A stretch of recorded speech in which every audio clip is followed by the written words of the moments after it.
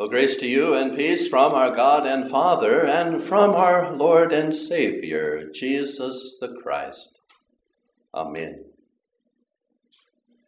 Dear friends, it is that season once again, isn't it?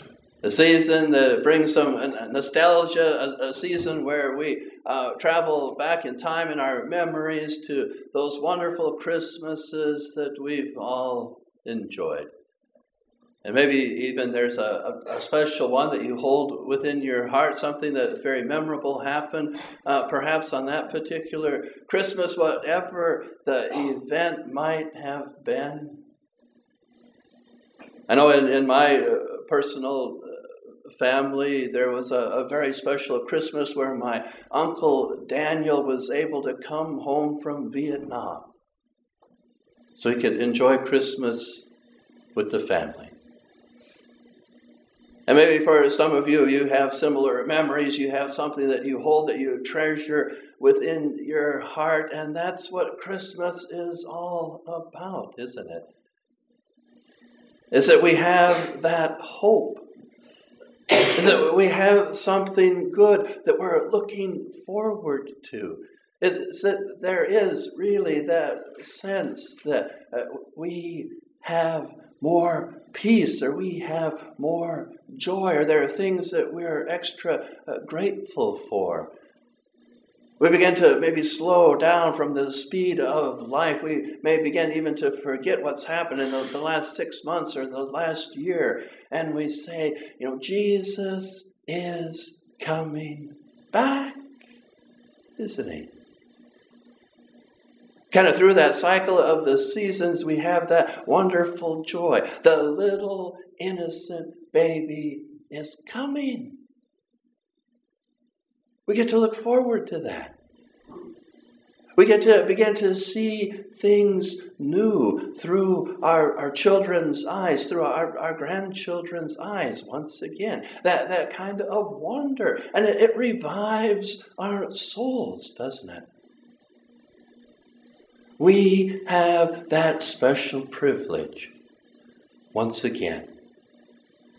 So we began to work through the Advent season as we began to prepare for those Christmas services. As no doubt maybe you were online on Friday, so you could buy some presents, get a kind of advanced jump on things, right? All of that begins to come back to us. As long as we remember the foundation, right? Because maybe you've had Christmases as well that weren't so perfect, that weren't so great. Maybe you yourself remember putting a lot of thought into the presents, and they were all torn open in 5 minutes. And some of the things that you had bought that you thought were special were just kind of put on shelves. And you wondered if they would kind of be relegated to the guest room after you left that year.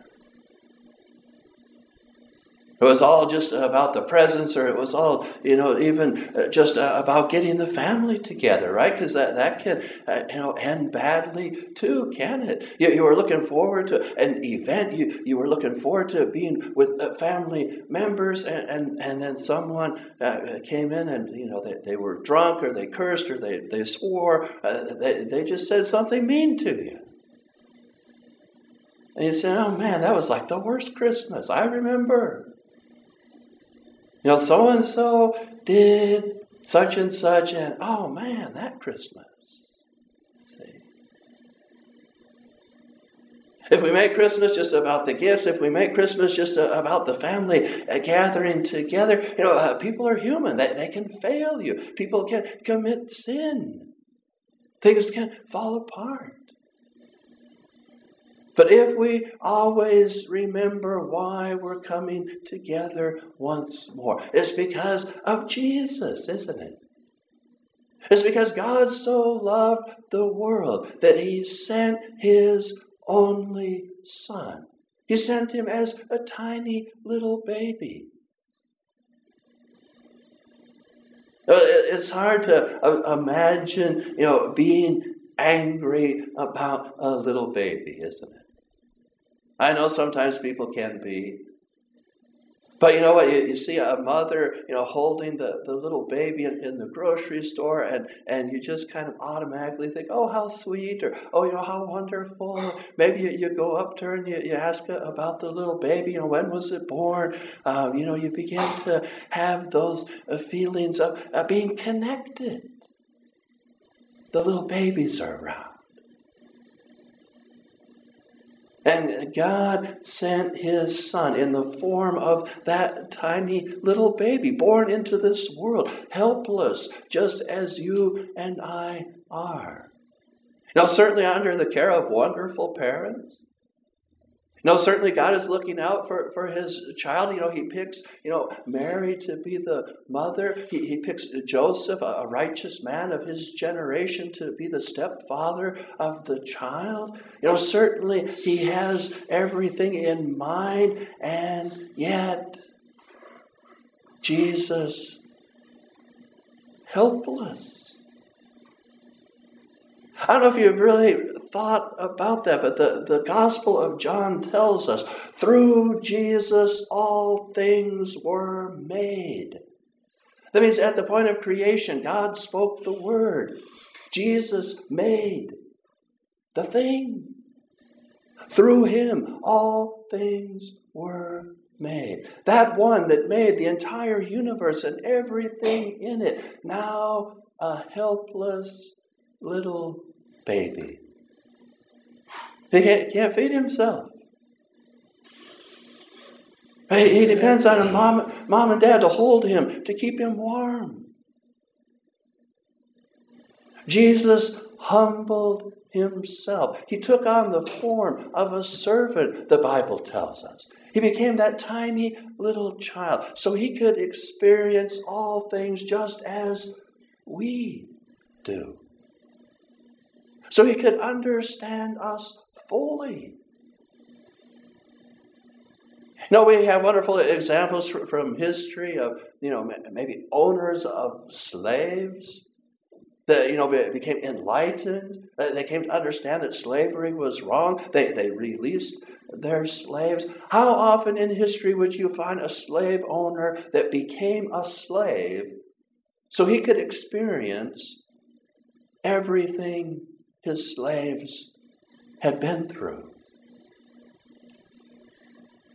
Really, dear friends, when you're at the height of your spiritual power, would you go and become a slave so you could experience what slavery is like, so you could experience what it's like to go through that kind of experience, so you could better identify and understand everything that has happened?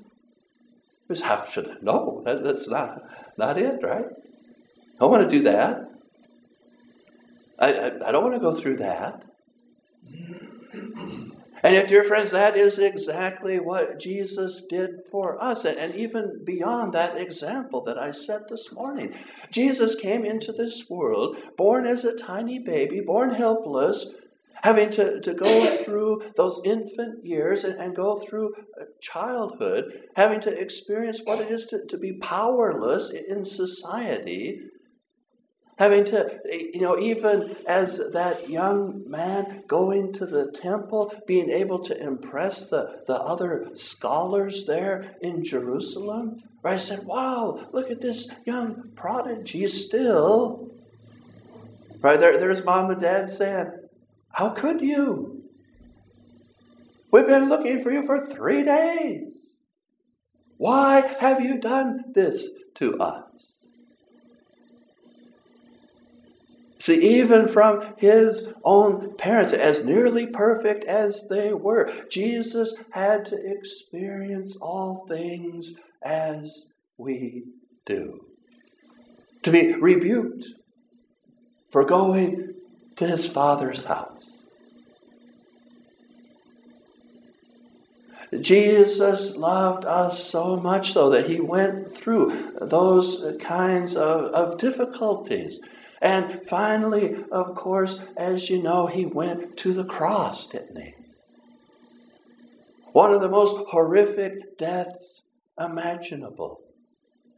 suffering incredible torture and physical pain through that entire process. But not only that, he had to also have the ridicule. He had to also experience the abandonment of all of the people that he had loved, all the people he had healed through his lifetime, all the people that he cared for, leaving him to die.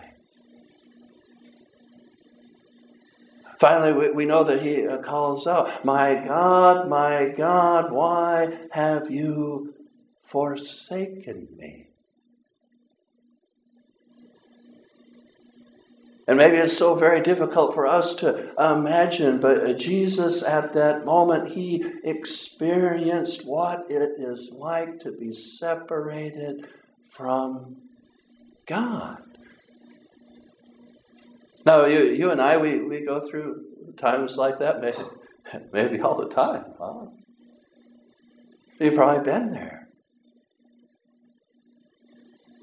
Events kind of collide in our lives, and they can leave you feeling, depressed. They can leave you feeling as if a blackness has descended upon you. I recall one of my uncles dying under horrific circumstances, and I just couldn't get my mind around it at the time. And when I heard the news, it didn't even register in my mind. And I can remember then we had a kind of nightmarish drive across the country, and I just had this feeling of blackness. Dear friends, if you've been there, you kind of understand. That is what Jesus, our Savior, experienced on the cross. My God, why have you forsaken me? He knew everything that we know. He went through everything just as we do. And yet, he remained without sin.